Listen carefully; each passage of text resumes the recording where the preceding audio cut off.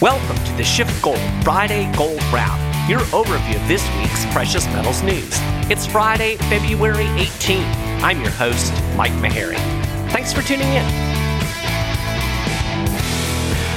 So if you've been paying any attention to the markets at all, you know gold has been on a pretty good run this week. As I was prepping for the podcast this morning, gold was trading at just over $18.90 an ounce. You know, we haven't seen the price this high in like 8 or 9 months. In fact, gold is up over 6% on the year.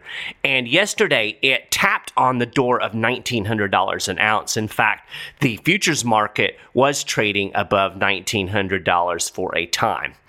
Now, there was a little bit of a dip in gold earlier in the week after news of de-escalation in Ukraine, which apparently was a little premature.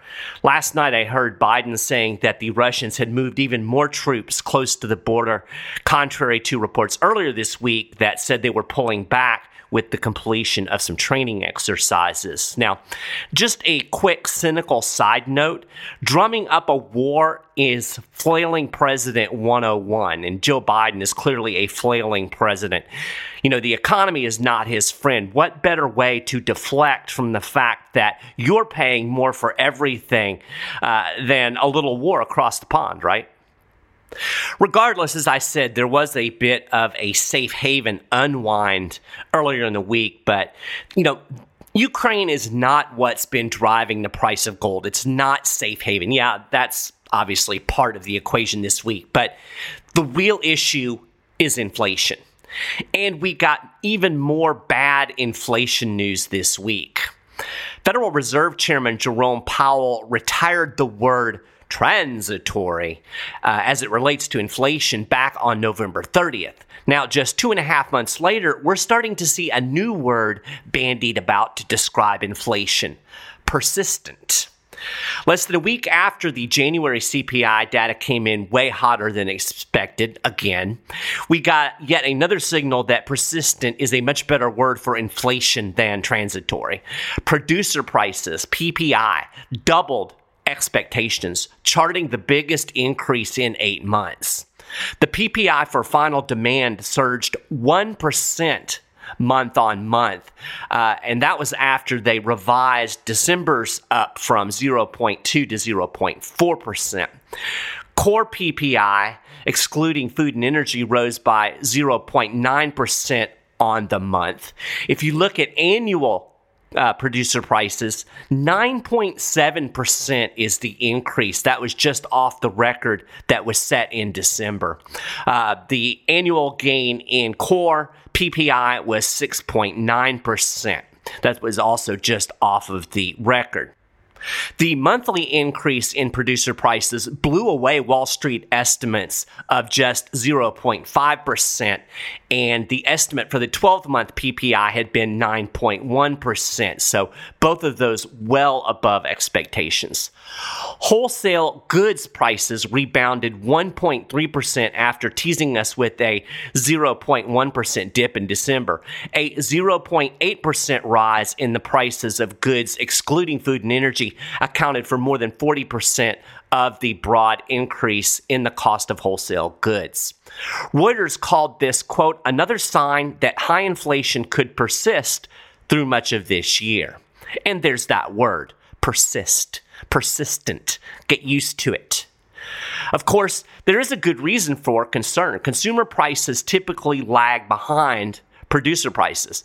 Looking at the data over the last year, there's a huge gap between the prices producers are paying and the prices consumers are paying. And, you know, I've said before, sometimes you'll hear people talking about, well, it's just a bunch of greedy corporations and they're gouging us, and that's why we have inflation. Yeah, no, businesses aren't even passing on all of their costs at this point. And that means you are likely going to be on the hook tomorrow for at least some of the price pressures businesses are feeling today when it comes to their costs. Now, early on in this inflation spike, a lot of businesses, I think, were kind of reluctant to pass on price increases to their customers because they actually believed the transitory inflation narrative. There was fear that if they raised prices, competitors might not match the increases. So the strategy, I think, for a lot of companies was to eat the price hikes for a few months, ride out the transitory inflation storm, and then move on. But with the transitory narrative dead and buried, there is nothing to stop businesses from passing their rising costs on to you and me. Quote, PPI offers a window to the price pressures that businesses are facing and which will likely be passed on to consumers in the way of consumer price inflation in the months to come. That was PNC economist Kurt Rankin and quoted, I think, on CNBC. Okay, so where is all of this leading us? Well, the much higher than expected CPI and PPI data for January has increased the urgency for the Federal Reserve to do something. Citigroup chief U.S. economist Andrew Hollenhorst told Reuters that the data now supports a 50 basis point rate hike in March. Quote, this is further evidence of persistent, there's that word, and increasingly embedded inflationary pressure that should keep the Fed leaning towards even more hawkish policy, end quote. Now, this is really what I want to get into today.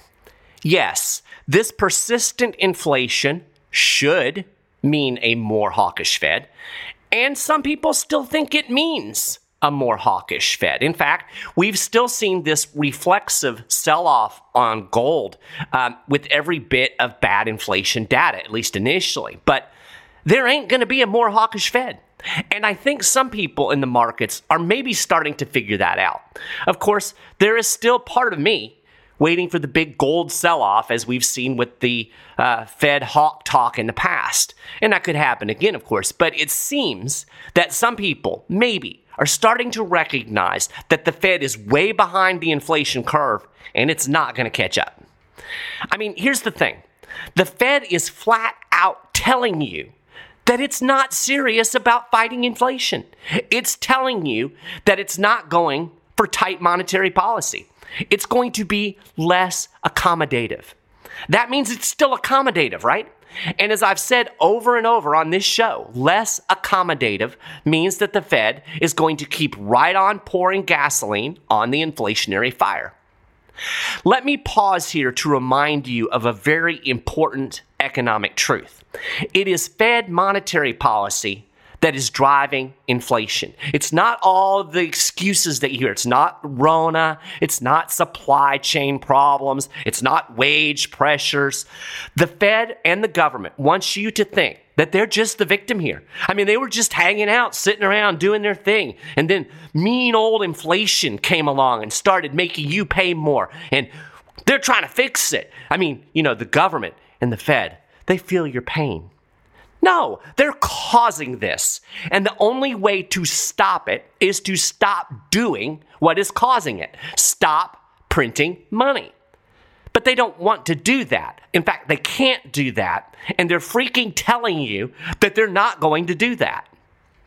I'll give you one example. St. Louis Federal Reserve President James Bullard unwittingly let the cat out of the bag and revealed the central bank doesn't have the stomach to do what's necessary to take on surging, persistent, I'm going to use that word a lot, inflation during an interview earlier this week. Okay, so to get the full story, we've got to back up to last Friday. After January CPI data came out even hotter than expected, Bullard basically shocked markets when he called for a full 1% rate hike by July. As a CNBC report put it, his comments sent stocks on, quote, a wild ride as futures markets began to price in as many as 7 quarter-point rate hikes in 2022.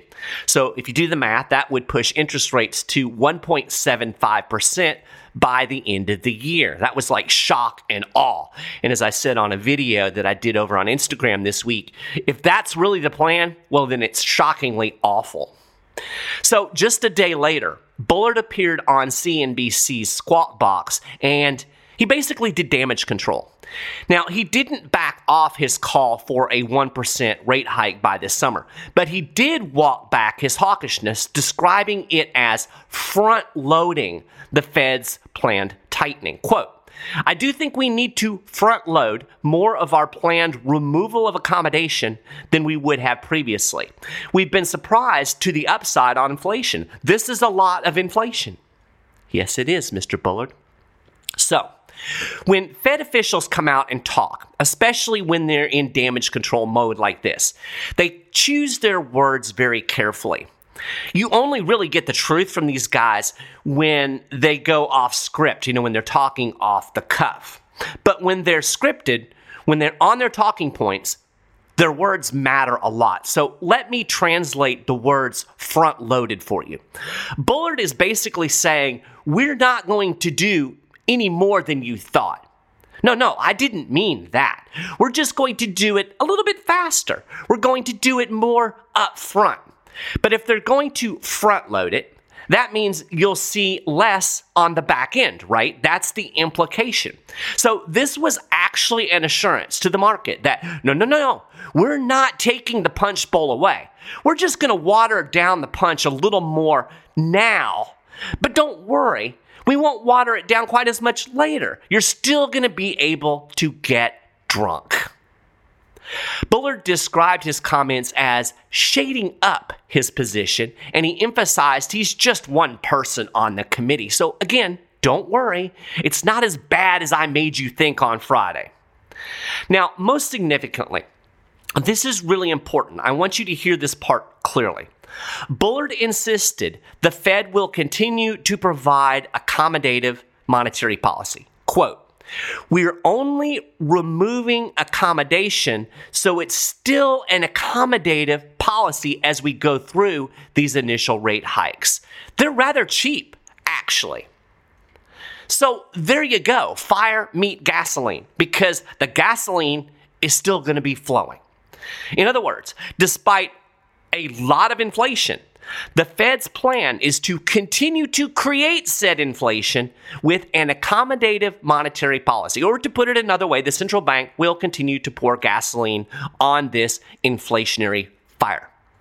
Bullard's damage control underscores the painful reality that the Fed finds itself in. As economist Andre Marquise put it, the Fed is trapped.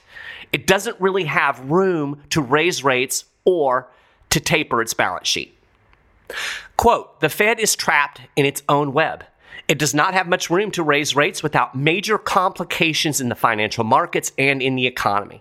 Even if it finally delivers on tapering and starts raising rates, it won't get any further than it did back in the last rate hike. That was 2015 through 2018, and its balance sheet shrinking, which was in the 2017-2019 cycles. End quote. Now, they all know this. Bullard knows this. Jerome Powell knows this. Joe Biden knows this. Well, to the extent that he knows anything at all at this point. So this is why Bullard trotted out and emphasized that the central bank can raise rates to address inflation, but, quote, we can do it in a way that's organized and not disruptive to the market. See, that's the big fear here. The Fed is terrified that it's going to spook the markets are going to crash, the economy's going to tank, and then they're going to have to back off of this tightening policy. And that's exactly what is going to happen. The freakout in the markets after Bullard's initial statement on rate hikes is exactly why the St. Louis Fed president went on CNBC to do this damage control and to walk back his comments. Because deep down, everybody knows any significant rate hike will pop this bubble economy that's built on artificially low interest rates and monetary stimulus. When you build an economy on artificially low interest rates and monetary stimulus, you can't just take it away. You can't just end the party. You take the punch bowl away where the party goers are going to riot.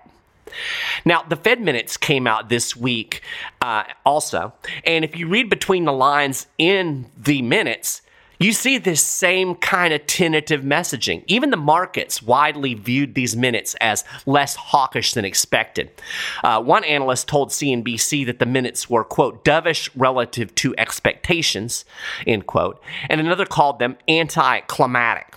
So they're going out of their way to tell you that this is not a Paul Volcker moment that's coming down the pike. And I think the mainstream is kind of starting to recognize that. That's why we're starting to see this move up in gold, why we have gold almost at $1,900 an ounce right now. So here's the bottom line. Hiking interest rates 1 or 2% over the next year or two is not a tight monetary policy, and it will do nothing to get ahead of the inflation curve.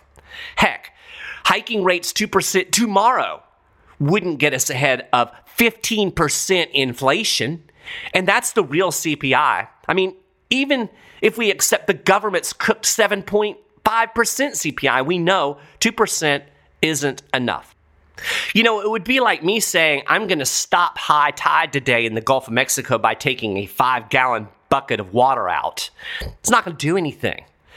But you know what 2% interest rates will do? I think it will pop the bubble. I mean, they couldn't get much past 2.5% after 2008. That's what the economist I quoted earlier was saying. They're trapped in this web. Now we have trillions of dollars more in debt in the system. Coronavirus gave them cover to blow up an even bigger economic bubble. I think what little they do to fight inflation is still going to pop the bubble. And that's when things are really going to go sideways, because they're going to have to turn the gas back up full blast with the inflation fire still burning. They're going to have to deal with the recession. How do they do that?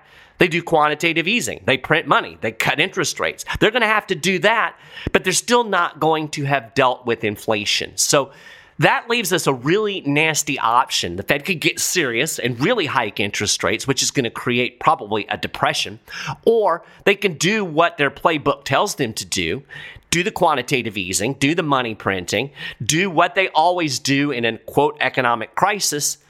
And then what we're going to have is stagflation, because this inflationary pressure isn't going anywhere. Remember, it's not transitory, it's persistent. So, here is the bottom line. Bullard unwittingly let the cat out of the bag. And to the extent that it enters the ring to fight inflation, the Fed is going to lose because it doesn't have the will to really fight. But its half-assed effort is still going to bust the economy. That's what I think is coming. So the question is, are you ready for what is coming? People are starting to buy gold. This might be a good time to talk to a SchiffGold precious metal specialist, and I would do it today. All you got to do is call 1-888-GOLD-160, or you can shoot them an email to info@schiffgold.com. Talk to these guys. They're fantastic. I've said this. I say it every week. They will look at your investment goals, your portfolio, and help you see how precious metals can help shield your wealth for what's coming down the pike.